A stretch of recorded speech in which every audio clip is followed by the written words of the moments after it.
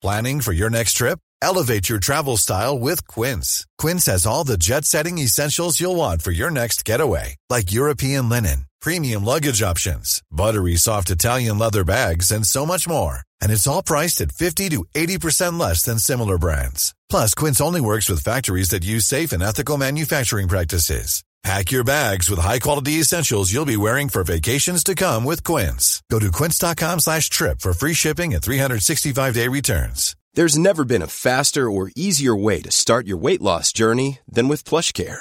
PlushCare accepts most insurance plans and gives you online access to board-certified physicians who can prescribe FDA-approved weight loss medications like Wegovy and Zepbound for those who qualify. Take charge of your health and speak with a board-certified physician about a weight loss plan that's right for you. Get started today at plushcare.com/weightloss. That's plushcare.com/weightloss. plushcare.com/weightloss. Since 2013, Bombas has donated over 100 million socks, underwear, and T-shirts to those facing homelessness. If we counted those on air, this ad would last over 1,157 days. But if we counted the time it takes to make a donation possible, it would take just a few clicks. Because every time you make a purchase, Bombas donates an item to someone who needs it. Go to bombas.com/ACAST and use code ACAST for 20% off your first purchase. That's bombas.com/ACAST, code ACAST.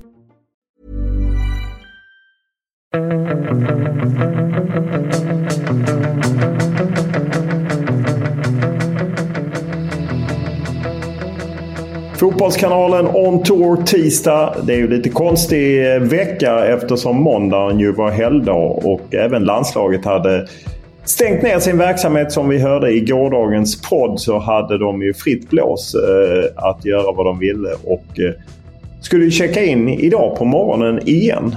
Och dock får man ju säga att det har hänt grejer, eller hur Martin? Det har hänt mycket kring landslaget. Ja, först meddelade de att Kristoffer Nyman och Daniel Sundgren kallas in då. Framförallt antar jag väl att det har att göra med att Emil Kraft är avstängd och att Dejan Kulusevski är avstängd och att Alexander Isak fick en känning eller hade en känning mot Norge. Och sen efter det så meddelade de att Alexander Milosevic skadeproblem då som han hade tidigare under samlingen gör att han lämnar truppen helt enkelt. Om vi börjar med högerbacken så är väl Daniel Sundgren, det är väl ingen jätteöverraskning som att han blir inkallad. Han har ju varit med och varit lite på utkanten, eller hur? Absolut, det är väl han och Mattias Johansson som har varit med där lite in och ut, men långt ifrån en skräll att det blir Sundgren som blev inkallad då. Tror ni inte han kan gå rakt in i 11 mot Serbien eller? Jo. Det kan han göra, men samtidigt kan väl Joel Andersson tampas om den platsen. Det kan ju vara jämnt dem emellan som jag ser det. De ska ju ansluta idag under dagen och det är ju tajt om tid. Det är ju en träning idag, en träning imorgon som match torsdag kväll, så att det är ju helt schema. Om vi går till den andra uttagningen så fick ju ändå den med. Jag vet ju att Jan Andersson faktiskt nämnt Kristoffer Totte Nyman på en presskonferens. Men jag hoppar till att det finns Jordan Larsson i AIK. Det finns Isak Kiese Thelin som är tillbaka i Malmö. Det finns Mikael Ishak som gjorde mycket mål och blev säsongens anfallare i polska ligan när hans lag vann.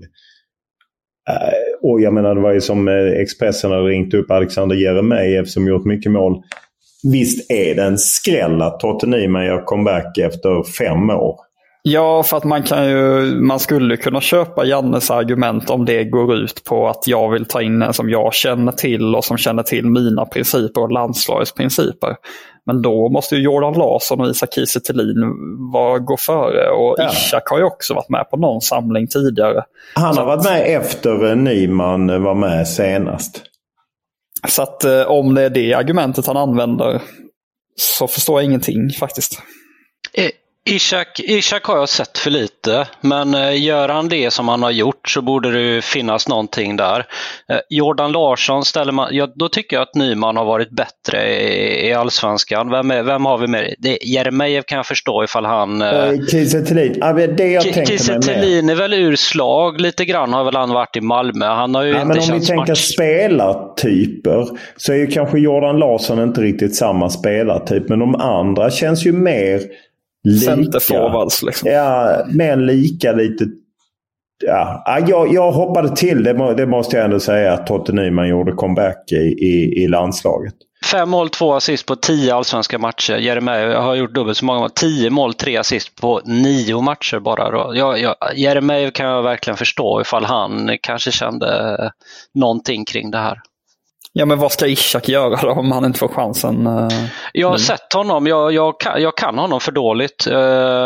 De borde ju verkligen ha sett honom eftersom han har gjort det han har gjort och spelar utomlands. Men jag håller med. Det går väl inte att göra så mycket bättre i den ligan än vad han har gjort det liksom. Nej, uppenbarligen har ju Jesper Karlström som spelar i samma klubb gjort det tillräckligt bra för att han ska vara intressant. Då kan jag tycka, det är mer att jag kan inte säga att en den ena än den andra. Jag tyckte Isak Kiese Thelin såg väldigt bra ut när han kom tillbaka i början. Sen hade han skadeproblem. Jag tycker bara det är lite underligt, men det är väl inte så att han går rakt in i startelvan direkt. Sen har vi Alexander Milosevic. Han var ju ärlig redan efter inhoppet i Slovenien att han hade lite problem med ett knä, tror jag. Det här med att Kulusevski är avstängd, vi plockade inte riktigt upp det i gårdagens podd. Vad tänker ni om det bakslaget för Serbien-matchen? Han drog ju på sig ett sent gult kort mot Norge, ska jag säga. Ja, det är ju negativt naturligtvis. Samtidigt har han spelat väldigt mycket. Det extra deppiga i det är ju att det öppnar ju naturligtvis för Elanga, men det är ju här man hade velat ha Jesper Karlsson. Det är ju väldigt synd att Jesper Karlsson har lämnat in liksom och det är klart att Kulusevski som gjorde ett snyggt mål mot Slovenien, så tyckte jag han var rätt anonym långa stunder i matchen mot Norge. Sen var han ju inblandad i reduceringen, och det är klart att man vill ha honom med. Och en chans precis innan där också, målet som han var med. Jag håller med att han långa stunder var inte tillräckligt med som han brukar vara och sådär. Men jag tycker att det är oerhört tungt för Sverige att när de har så många problem att få kalla in många ersättare och sådär, så behöver de bästa de har. Och han är ju ändå det är de offensiva spelarna som har fungerat bättre än de defensiva spelarna, och de behöver honom. Ja, och tungt också att spela in ett nytt spelsätt med hela tiden skiften. Jag menar, vad är det för backlinjen när man sätter? Man kan ju ändå misstänka att den gång man drar igång EM-kval så kommer det vara Victor Nilsson Lindelöf och möjligtvis Filip Helander som är mittbackar, så att säga. Hur tolkar ni Totte Nyman in då? Tolkar ni det som att känningen på Alexander Isak, som Janne berättade om efter matchen, att den gör att han inte ska spela mot Serbien, eller vad tänker ni? Ja, kanske. Det är någonting med någon anfallare i alla fall, väl? Eller? Ja, kanske, men jag tolkar det mer som att man vill ha fler alternativ eftersom man inte kan gå så hårt på spelarna. Och Isak startat bägge matcherna och blev utbytt här. Att han kanske ändå inte var tänkt att starta en tredje match på en vecka. Det kanske inte jag hade trott ändå. Vi börjar få det sånt som Norge hade det under pandemin, som vi snackade om i förrgår här med det här reserv. Vad hette det laget? Vad kallar Nödlandslaget. Ja, vi börjar få ett nödlandslag nästan här. Men om vi har Quaison gick bakom Gyökeres, eller i förrgår. Ja. Vad säger du? Jag tycker det är förvånande med tanke på hur pålitlig Quaison ändå varit för Janne Andersson, men att han hela tiden är nummer 2. Sen kanske de upplever att han inte passar lika bra som en nia i det här spelsystemet. Jag vet inte om det är så de ser det. Jag tror att det är lite så som du säger med just det här spelsystemet som nia. Då känns kanske Gyökeres, som du säger, mer att han passar in bättre i den rollen, och att han kanske kommer med form också mer än, eller från klubben än vad Quaison gör också då. Har vi någon startelva i oss?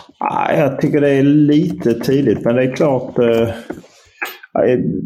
Jag tror Joel Andersson är det jag tror på. Just Kristoffer Olsson tror jag på i alla fall centralt. Jag är med dig där. Så borde inte Gabriel Gudmundsson få chansen? Ja, kanske. Ja, men menar du att de skulle köra Ludde Augustinsson en tredje match i rad? Det går ju emot allt det andra har sagt, eller? Ja, jag vet inte. Jag tror att Gudmundsson får chansen. Gudmundsson och Joel, jag tror helt tvärt. Då tror jag på Sundgren och Augustinsson. säger jag då. Nu blir det rörigt så här. Vi kommer tycka väldigt olika, känns som, den här starthalvan. Ja, vi får väl fylla på senare i veckan eller kring precis. Det är frågor vi ska på, Olof. Ja, det är det. Har det rasslat till i inkorgen? Ja, och det är väldigt negativt. Jag tänkte ni kan ju börja med att dra fram vad ni har fått, så fyller jag på. Ja, jag har fått lite folk som inte fattar det här, hur det inte kunde blivit straff med tanke på att det var bla bla bla. Sen är det någon som undrar då varför har vi inte gjort någon intervju med Anthony Taylor eller VAR-domaren. Han är helt uppretad och ja, det är väl helt enkelt så att UEFA har ju en regel om att, eller regel, men ja, under UEFA-uppdrag så talar inte domare med media. Nej, precis så är det, och det här var ju dessutom så att det VAR-granskades ju, för jag har också fått mejl i samma ämne, och där är det väl ändå så att domarna kanske får lite mer stöd av VAR, att man på något sätt försöker leta efter möjlighet att stötta domaren. Men man ser ju bara Jonas Eriksson, som ju för svenska toppdomaren, som ju är aktiv på sitt Instagram ganska ofta i sådana här sammanhang. Han var ju starkt kritisk till straffen och menade att det inte var straff. Och sen drog han ju faktiskt en parallell att Anthony Taylor dömde Sverige-Spanien för 9 månader sedan, och då missade han en solklar straff som var i ett liknande läge. Och hans tes var att det påverkade Anthony Taylor. Björn då, som mejlade om det här, undrar också: när ska något media kräva att UEFA och FIFA agerar mot fotbollens fuskkultur? Han menar på att fejkade skador och överdrivna reaktioner förstärkning av filmningarna. Han undrar om Mårten Torsby mår bra idag, om han är stolt över sig själv, och han menar på att det här går ner bland pojklagsspelare. Torsby, som jag pratade med igår, hade inga problem. Han menar att det var en helt 50-50 situation. Han menar att i hans värld var det straff, man hade förstått om man inte hade blå straff. Han mår alldeles utmärkt kring det. Han hade inte minsta tvivel kring det. Och det här med fuskkultur, jag förstår ju att många på ett sätt är upprörda kring det, men det kan ju inte vara skillnad på fusk och fusk, att man är hård eller man är tuff eller man säger saker till varandra och liknande. Jag menar, folk gör en massa saker. Man fördömer Torsby, man kanske inte fördömer Milosevic i Sverige, men i Norge så är det ju mycket hugg på Milosevic till exempel, och kanske inte fördömer Torsby lika mycket. Och jag tror, om han hade filmat också så hade han nog inte haft några problem med det. Martin undrar då om borde vi inte prata mer om de 2 första korten som Kraft och Kulusevski drog på sig mot Slovenien då. Att Kraft kastade övertydligt bort bollen efter avblåsning, 2 minuter senare gjorde Kulusevski likadant, fast han drog iväg bollen för kung och fosterland och låtsas att han inte hört domarens pipa. Nu är båda avstängda då, alltså efter att de fick nya gula kort mot Norge. Hade jag varit Janne hade jag varit extremt besviken, skriver Martin. Vad tänker ni? Det är nog också med sådana varningar. Sådana varningar får du bara ta ifall det är i slutet och du leder med 1 mål eller någonting och du ska mjölka tid. Du kan ju inte ta det sådana gula kort. Men var det inte det de gjorde mot Slovenien just? För att de mjölkade tid och Sverige ledde? Jag tänker på matchen mot Norge nu. Okay. Nej, men han mejlaren ifrågasatte ju de första varningarna, om jag det är första varningarna han tycker. Ja, mot Slovenien menar han på, när man kastar bort bollen och sådär. Och då var det i sådana lägen i slutet? Ja, så för Kraft kom ju in sent och var ju med och försökte skydda ledningen där. Ja, men då är det ju en annan sak, tycker jag. Sådana varningar. Ja, och det är ju liksom... Det är ju alltid där... Alltså Janne Andersson har ju alltid tryckt på att onödiga varningar ska vi undvika och så, men det är ju svårt i liksom stridens hetta, och de tyckte väl det var viktigt att bärga den segern den första matchen med spelsystemet, och var ju lite pressade där, så att i efterhand ser det säkert trist ut, men jag kan på något sätt förstå att man hamnar i det. Mom deserves the best, and there's no better place to shop for Mother's Day than Whole Foods Market. They're your destination for unbeatable savings, from premium gifts to show-stopping flowers and irresistible desserts. Start by saving 33% with Prime on all body care and candles. Then get a 15-stem bunch of tulips for just $9.99 each with Prime. Round out Mom's menu with festive rosé, irresistible berry chantilly cake, and more special treats. Come celebrate Mother's Day at Whole Foods Market. There's never been a faster or easier way to start your weight loss journey than with PlushCare. PlushCare accepts most insurance plans and gives you online access to board-certified physicians who can prescribe FDA-approved weight loss medications like Wegovy and Zepbound for those who qualify. Take charge of your health and speak with a board-certified physician about a weight loss plan that's right for you. Get started today at plushcare.com/weightloss. That's plushcare.com/weightloss. plushcare.com/weightloss.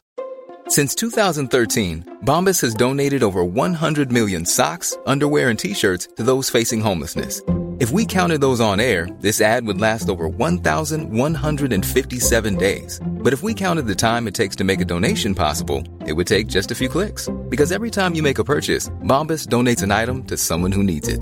Go to bombas.com/ACAST and use code ACAST for 20% off your first purchase. That's bombas.com/ACAST, code ACAST.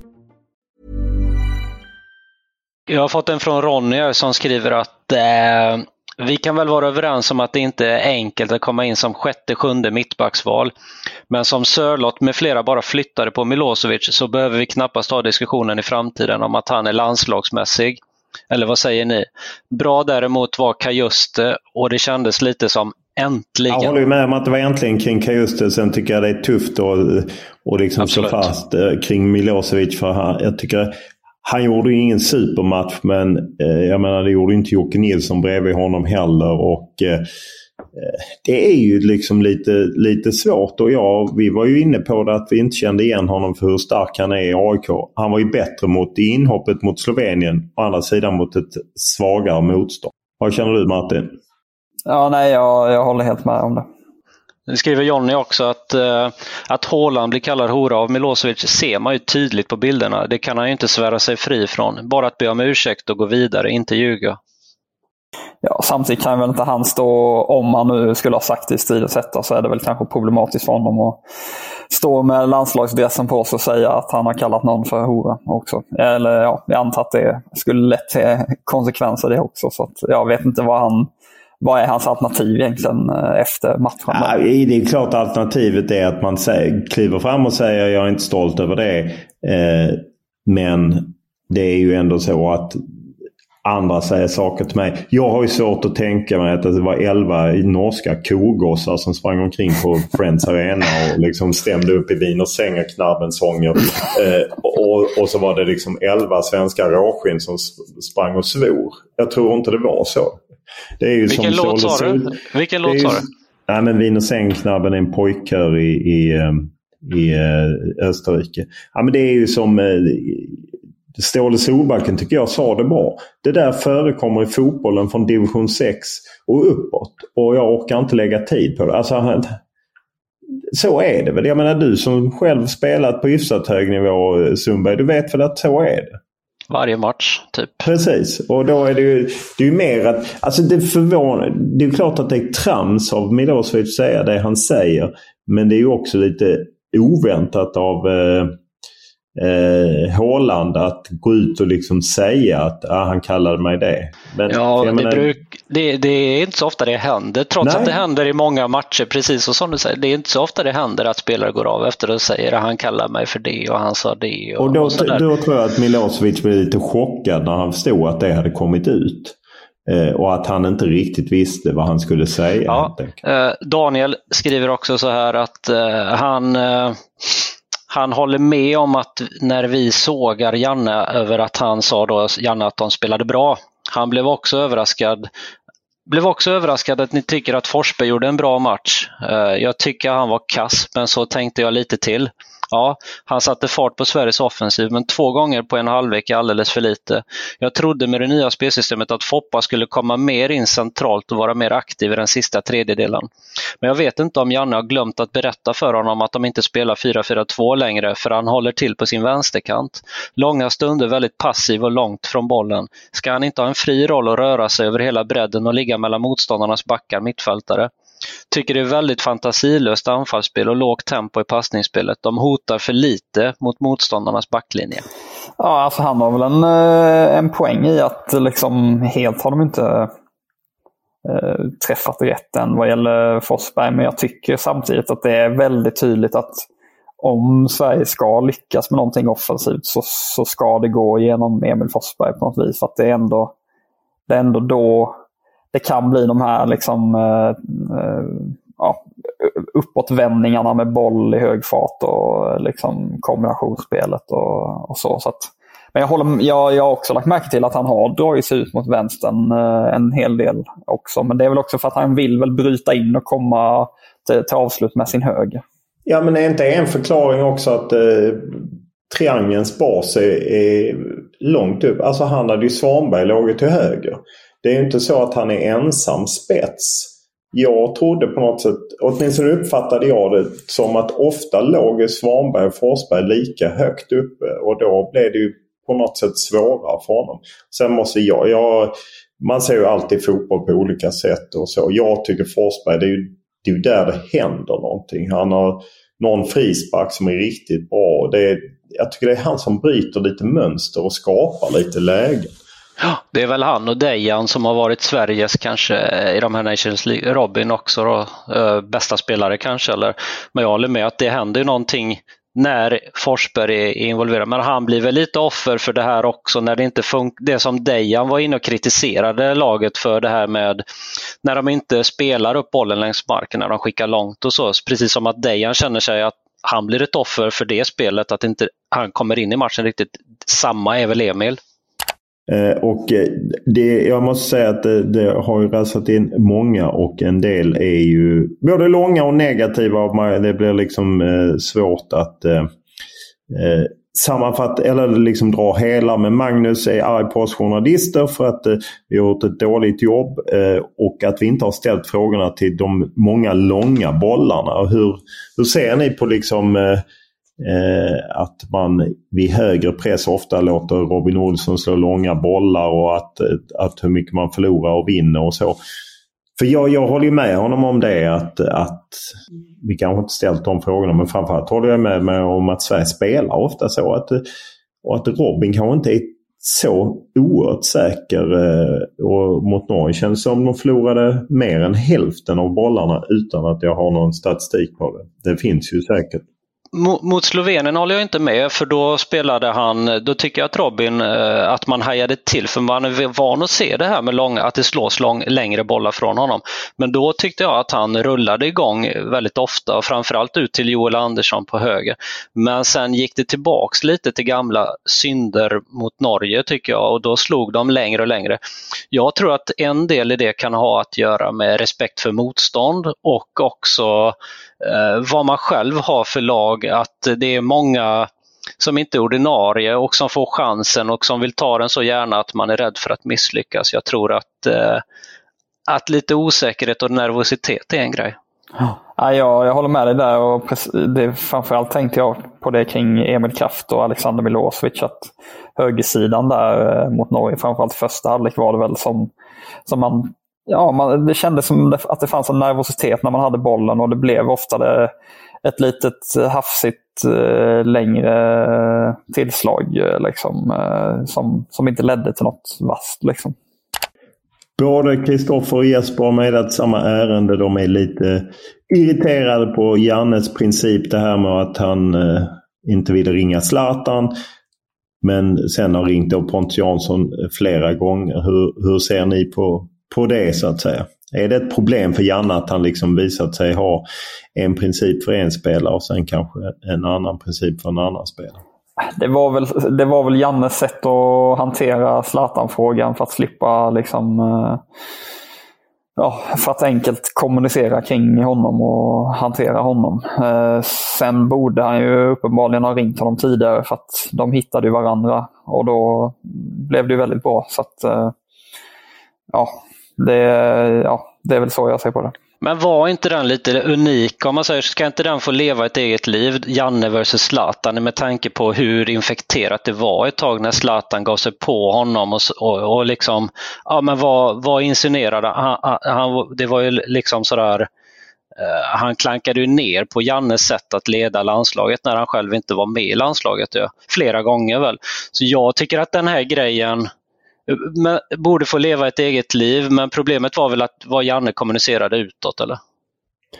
Nej, det ligger väl någonting i det. Joakim Martin tillhör samma som har varit inne på det här med VAR, och det har vi ju försvarat kring hur de resonerar. Att vi inte kan ta reda på hur de resonerar. Tobias är inne på att Janne coachar bort segern, att han liksom plockar av Isak Forsberg. Isak har ju förklarat som en smäll, Forsberg då trött, och även att man tog ut Kajust liksom en bolltrygg han tillförde något som Sverige inte haft liksom. Och där menar Janne att han inte har spelat 90 minuter på väldigt länge, så att det går inte att tro att han ska klara 90 minuter. Så det var också därför han byts ut.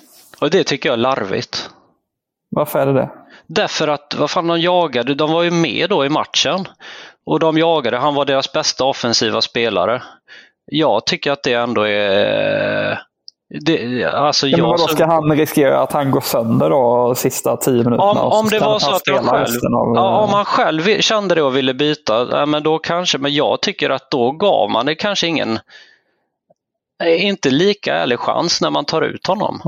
Nej. Det var ju lite samma mot Spanien också, eller där i kvalet väl, när de tog ut honom och de sa att nej, men han spelar nästan aldrig han spelar inte så mycket i klubblaget, men sen när det blev playoff då spelade han ju fulla matcher väl i båda playoff-matcherna väl. Då orkade han ju uppenbarligen. Ja, men nu pratar vi om 2 olika spelare. Det är Kajust jag pratar om, Sundberg. Jag förklarade Kajust.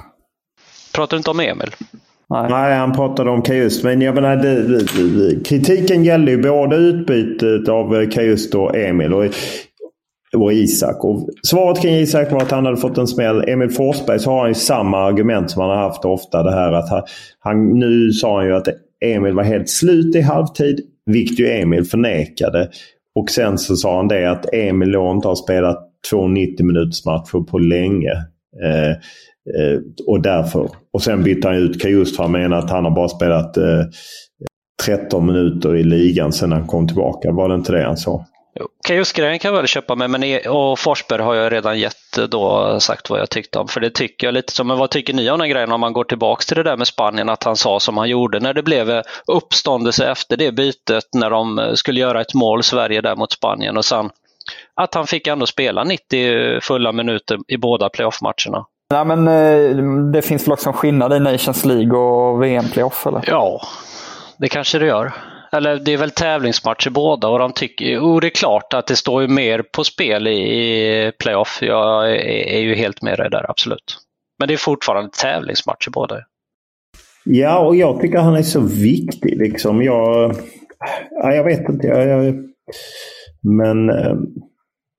Jag tycker det kommer av sig. Men jag menar, Janne det enda vi kan egentligen svara på är ju att Janne har sina förklaringar. Och det var ju på något sätt det som var invändningen från Tobias, att han coachar bort. Och då har han ju sin förklaring varför han byter dem helt enkelt. Staffan är en annan som har mejlat som han tycker att svenska målvakter är svaga på straffar, och det har ju en poäng i. Jag kollade upp att Robin Olsen, om man kan säga att han räddade en straff, men Griezmann brände ju en straff när Sverige mötte Frankrike i Nations League. Det är den enda han som inte har gått i mål när han har stått i målet så att säga. Och även Isaksson hade ju problem att rädda straffar.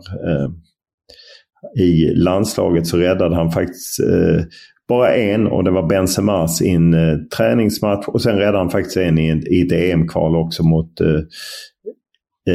Ungern, eller i varje fall de 2 blev inte mål. Jag kan inte garantera att det blev räddningar, men sen blev det ju mycket mål. Så att han har ju en poäng i att det är svårt, men jag måste säga att Robin Olsson gick ju åt rätt håll. Det var en bra straff, eller hur?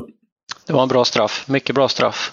Jag tänker på, jag vet inte, det kanske kommer i något senare mejl här, men vi fick väl en del, några som ville läxa upp oss för vi bara satt en 3 på Robin. Ja, det var det jag läste upp i gårdagens podd, att Danny var irriterad på oss. Han sågade oss. Just det. Ja, den kan vi väl ta på oss, va? Det borde väl kanske varit en 4. Ja. Mattias är inne på och undrar varför Janne inte utnyttjade alla 5 byten. Han kunde ju kanske gett Gudmundsson, Ekdal eller Högåta några minuter på slut. Ja, jag gissar att han bedömer åtminstone, han tyckte väl inte att de skulle tillföra tillräckligt mycket, eller? Ja, nej.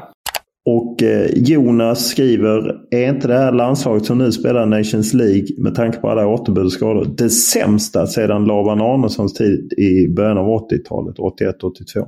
Där är det du som får minnas tillbaka. Ja, precis. Nej, det var ju ett svagt landslag och det är klart att detta inte är ett topplandslag, men jag känner nog att det är bättre än Labans gäng där som missade VM i Spanien.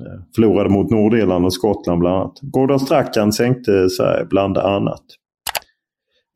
Det är en del som gillar att Forsberg klivit fram i intervjuer och varit mogen i intervjuer och just att han också är här och så. Är det så att Emil Forsberg skulle bli kapten, att inte bara vara vicekapten? Alltså jag tror inte Janne kommer byta kapten. Det känns ju som att... Nej, det fattar jag också. Men tycker vi att... För jag tycker han har en poäng i att jag tycker att Emil Forsberg har varit jävligt bra på intervjuer. Och att han också... Ja, men jag tycker att han är vettig och nyanserad. Så jag kan ju förstå att man upplever det om man bara följer intervjuerna. Absolut. Nej, jag håller med. Alltså Emil Forsberg hade varit en bra lagkapten för landslaget. Sen tror väl jag att konsekvensen av att rycka lagkaptensbindeln för Victor Nils Lindelöf skulle väga över i negativ form. Jag tror inte det hade blivit bra helt enkelt. Så att, nej, jag tycker inte Janne borde rycka lagkaptensbindeln. Jösses, vad tror vi hade hänt om man hade... Jag tror inte, egentligen ska man kanske inte formulera det som att man ska rycka binden utan mer lyfta liksom Emil att de så. Nej, jag köper att han hade varit en bra lagkapten för landslaget, absolut. Verkligen. Men nej, det kommer ju antagligen inte hända. Det tror inte jag heller. Utan jag vill mer lyfta det positiva med Forsberg. Så att det var mer det som jag... Daniel är inne på Jannes ledarskap. Han tycker att det är för mycket att han lite brusar upp eller att han skönmålar att vi var bra mot Norge. För där kan man ju ändå konstatera att Janne sa någonting liksom att vi var bra medan Dejan och flera av spelarna sa något tvärtom. Och att det blir problematiskt liksom. Upplever ni samma sak? Ja, alltså på ett sätt ja. Han drar det lite för långt, Janne. Samtidigt kanske inte han kan... Det kanske är hans jobb att inte åka med i den där mentala hissen riktigt liksom. Eller alltså... Han ska väl inte heller liksom... Fast det åker han inte med när han går ut och säger att vi spelade bra idag. Nej, men jag menar bara att han kanske inte ska liksom... det kanske är onödigt för honom som ytterst ansvarig att trycka till prestationen i onödan liksom, när han då upplever att de ska bygga nytt och så vidare och så vidare. Nu är det väl viktigare än någonsin för honom. Han har varit förbundskapten. Hur länge har han varit? Han kom 2016 så han är inne snart 6 år. Varit ett tag. Han missade VM här nu. De bygger nytt och då får man kanske räkna med eller så här, som att resultaten går lite upp och ner. Det är väl extra viktigt för honom nu att vara synkad med spelarna. Att om de säger att det här inte var bra, att han inte då åker med i den här hissen som vi säger att han trampar snett i sina uttalanden med sånt, eller? Det är mer bara att för mig blir det konstigt när en tränare säger en sak och spelarna säger en annan sak. Jo, men jag bara menar, ligger inte det någonstans i sakens natur att en spelare som är liksom gjort en match, att det är mycket enklare för Dejan Kulusevski att vara kritisk och liksom få ut liksom frustration och liksom så. Är det liksom, ska inte en tränare vara mer liksom balanserad? Men tycker du att Sverige gjorde en bra match? Nej, jag säger inte det. Nej, men det är det. Nej, men jag säger inte att det är ju det jag menar, att Janne drog det för långt. Men det kanske inte heller hade varit bra för gruppen efter andra matchen och gå ut och säga att vi sket i att spela, vi ville inte tillräckligt. Men finns det inte ett mellanläge där att man ändå kan? Absolut. Det är lite det jag menar, att han drog det för långt, men han kanske inte heller ska dra det allt för långt åt andra hållet. Hur var det i kvalet med när det gick dåligt resultatmässigt och spelmässigt? Var det inte efter kvalet, eller liksom efter det blev klart att Sverige inte gick till VM, var det inte först då som han verkligen sa att nej, det var inte bra i de här matcherna? Jag upplever att en förändring av Janne kanske lite under EM. Det började egentligen med Spanien-matchen, 0-0-matchen där han var frågan till att man fick kritik för den, att det är 0-0, och sen på något sätt så tog det vidare från Ukraina och sen så tycker jag att det är hängt med egentligen hela vägen. Och jag tycker det blir ett problem. Jag menar inte att man ska... För jag tycker ändå Dejan, även om han var kritisk, var det ju ändå så att det var inte att han ville byta spelsystem eller på något sätt. Han bara sa att det här kommer ta tid. Vi måste göra på det här sättet, men det här var inte bra. Jag upplever att det är på något sätt kanske lite bättre utan att... Ja, jag tänker om det strategiskt. Det jag menar är om när Sverige inte var bra mot Georgien borta eller Grekland borta, att Janne då säger så här istället till exempel att men kolla på hur mycket vi skapade och vi gjorde en bra match ändå. Men sen efter, det är klart att Sverige inte tar någon VM-plats. Först då säger han i en intervju med, ifall det var med Flink, eller att han säger då att det var för dåligt de här matcherna. Då är han ärlig med att det inte var bra. Jag tänker om det är något strategiskt att just där och då när de är inne i det, att han inte klankar ner för mycket på det. Det är ju lite det jag försökte förklara. Men vi förstår väl inte det då, Martin, för att jag känner ju samma sak. För det sa han i min podd också mellan playoffet och VM-kvalet. Att han ändrade sig, och det var ju lite det att han... För mig blir det så konstigt att man säger att bortaspelet är på ett sätt i en del och sen ändrar man sig till en annan del. Ja, för mig blir det konstigt. Fugazi är inne på att det är vårt fel, alltså mediernas fel, att han tycker att allt handlar om Dejan, Isak och Forsberg och gårdagens stora glädjeämne var Jens Kajuste. Varför inte kalla honom till en intervju efter matchen istället för att lyssna på Foppa ytterligare en gång? Nu vet ju inte jag exakt vilka Viaplay, men Viaplay tog väl Emil Forsberg till studion. Ja, det är en fråga egentligen för Viaplay. Sen kan man väl säga att Jens Kajuste kanske inte är alltid den mest bekväma framför kameran, och att man kanske då går på lagkapten och liknande i det läget och de större spelarna. Men jag tror inte att det påverkar utvecklingen. Tror ni det? För jag menar, i så fall det var ju lång tid när allting kretsar kring Zlatan exempelvis. Nej, det tror inte jag i alla fall. Johan är inne på att han tror att problemet är det svenska kynnet. Vi är helt enkelt rädda för att göra fel. Det har varit tydligt under många år under allt för många förbundskaptener. Å andra sidan då skulle man inte gå till VM-kvartsfinal och liknande. Tror ni att det är kynnet, att man pondus, mod och att våga gå för det? Ja, alltså, jag vet ju att det var ingen bra insats mot Norge. Det köper jag liksom. Men finns det inte också en risk att man blir allt för kritisk 2 matcher in efter en 2-1-förlust hemma mot Norge liksom, när man ska sätta ett nytt spelsätt liksom. Finns det en risk att vi sitter där sen efter att Sverige har vunnit sin egen vi man får ju, det får man ju. Jag läser upp vilka frågor vi får. Ja, nej, men jag bara... det handlar ju om den diskussionen vi haft under hela podden, och jag menar överlag att supportrar och liksom folk som reagerar, finns inte en risk att man blir för liksom lite, att det blir liksom på det stora hela lite onyanserat liksom. Ja, det är väl i och för sig alltid en risk att det blir svart eller vitt i det, men jag känner ju mer att men här i Nations League så gäller det ju att försöka ta den här gruppsegern för att den då ska ge fördelar. Men den kan man ju också vaska, och det har vi pratat om. Jag tycker inte vi har kritiserat Janne så mycket för det. Utan jag menar, det som kommer att avgöra det här är ju hur det går i EM-kvalet så att säga. Och genom ett dåligt Nations League så kommer man ju få en större uppförsbacke i EM-kvalet troligtvis, eftersom man blir sämre sida och man har ingen reservutgång så att säga. Så jag håller med om att det är det som kommer. Det var ju i princip det jag skrev i min krönika, att jag menar, tid och tålamod finns ju naturligtvis. Sen är ju frågan vilken kvalitet. Jag menar, finns det inte bättre backar så kanske det blir svårt. Och EM-kvalet kommer att avgöra. Men jag tycker man måste spegla att folk är frustrerade. Ja, absolut. Men därmed så tror jag ju kanske inte att det handlar så mycket om att det är en svensk ängslighet. Men Johan var ju inne på att en dags för en utländsk förbundskapten som verkligen kan skapa mod hos spelarna. Tror ni på det? Vilken Johan är det här?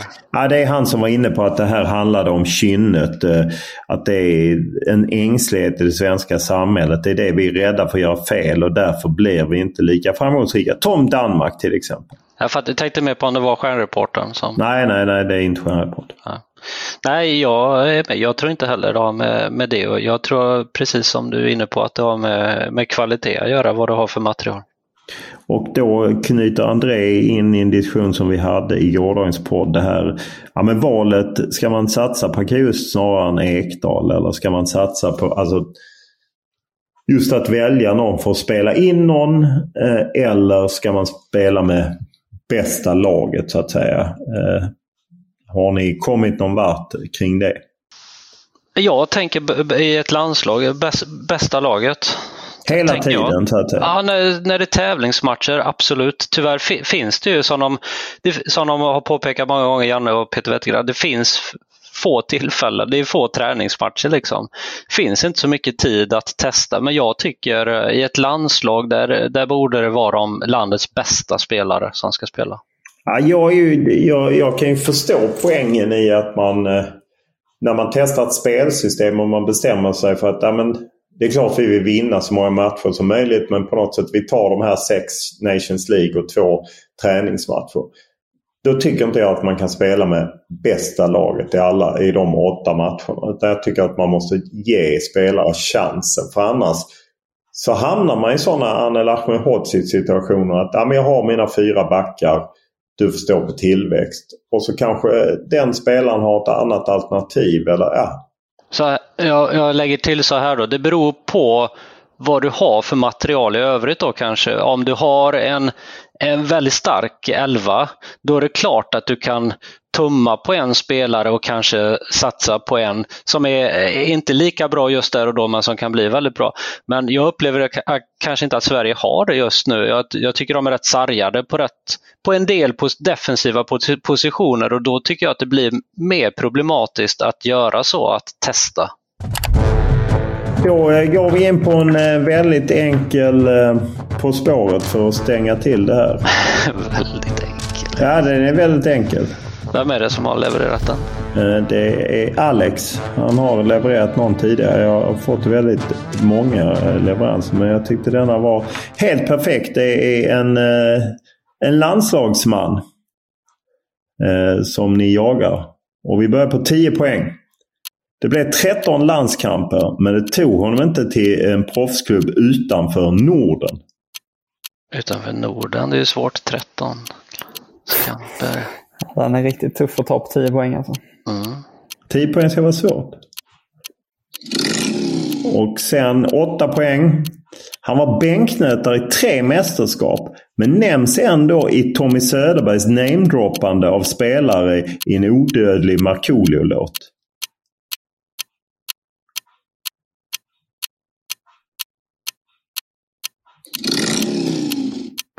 6 poäng. Han blev dansk mästare 2 gånger, men i Allsvenskan blev det respass direkt för en klubb som numera spelar bortamatcher mot både Sebro och Makrillar. Det är Gais och Lindom.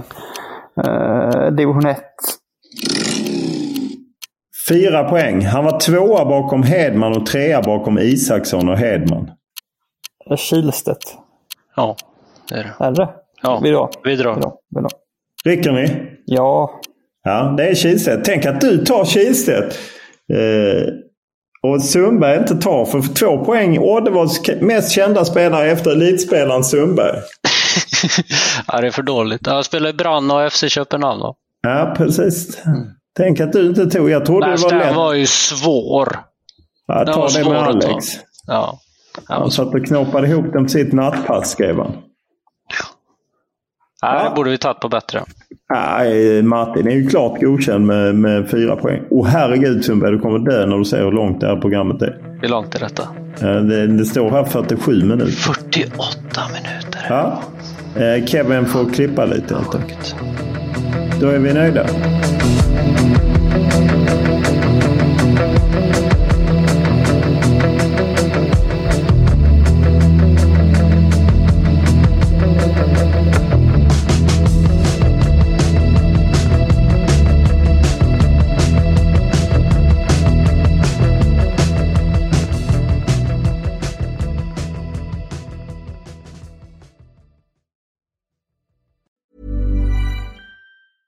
Mom deserves the best, and there's no better place to shop for Mother's Day than Whole Foods Market. They're your destination for unbeatable savings, from premium gifts to show-stopping flowers and irresistible desserts. Start by saving 33% with Prime on all body care and candles. Then get a 15-stem bunch of tulips for just $9.99 each with Prime. Round out Mom's menu with festive rosé, irresistible berry chantilly cake, and more special treats. Come celebrate Mother's Day at Whole Foods Market. Mom deserves the best, and there's no better place to shop for Mother's Day than Whole Foods Market. They're your destination for unbeatable savings, from premium gifts to show-stopping flowers and irresistible desserts. Start by saving 33% with Prime on all body care and candles. Then get a 15-stem bunch of tulips for just $9.99 each with Prime. Round out Mom's menu with festive rosé, irresistible berry chantilly cake, and more special treats. Come celebrate Mother's Day at Whole Foods Market. When you need mealtime inspiration, it's worth shopping Kroger, where you'll find over 30,000 mouth-watering choices that excite your inner foodie. And no matter what tasty choice you make, you'll enjoy our everyday low prices, plus extra ways to save, like digital coupons worth over $600 each week. You can also save up to $1 off per gallon at the pump with fuel points. More savings and more inspiring flavors make shopping Kroger worth it every time. Kroger, fresh for everyone. Fuel restrictions apply.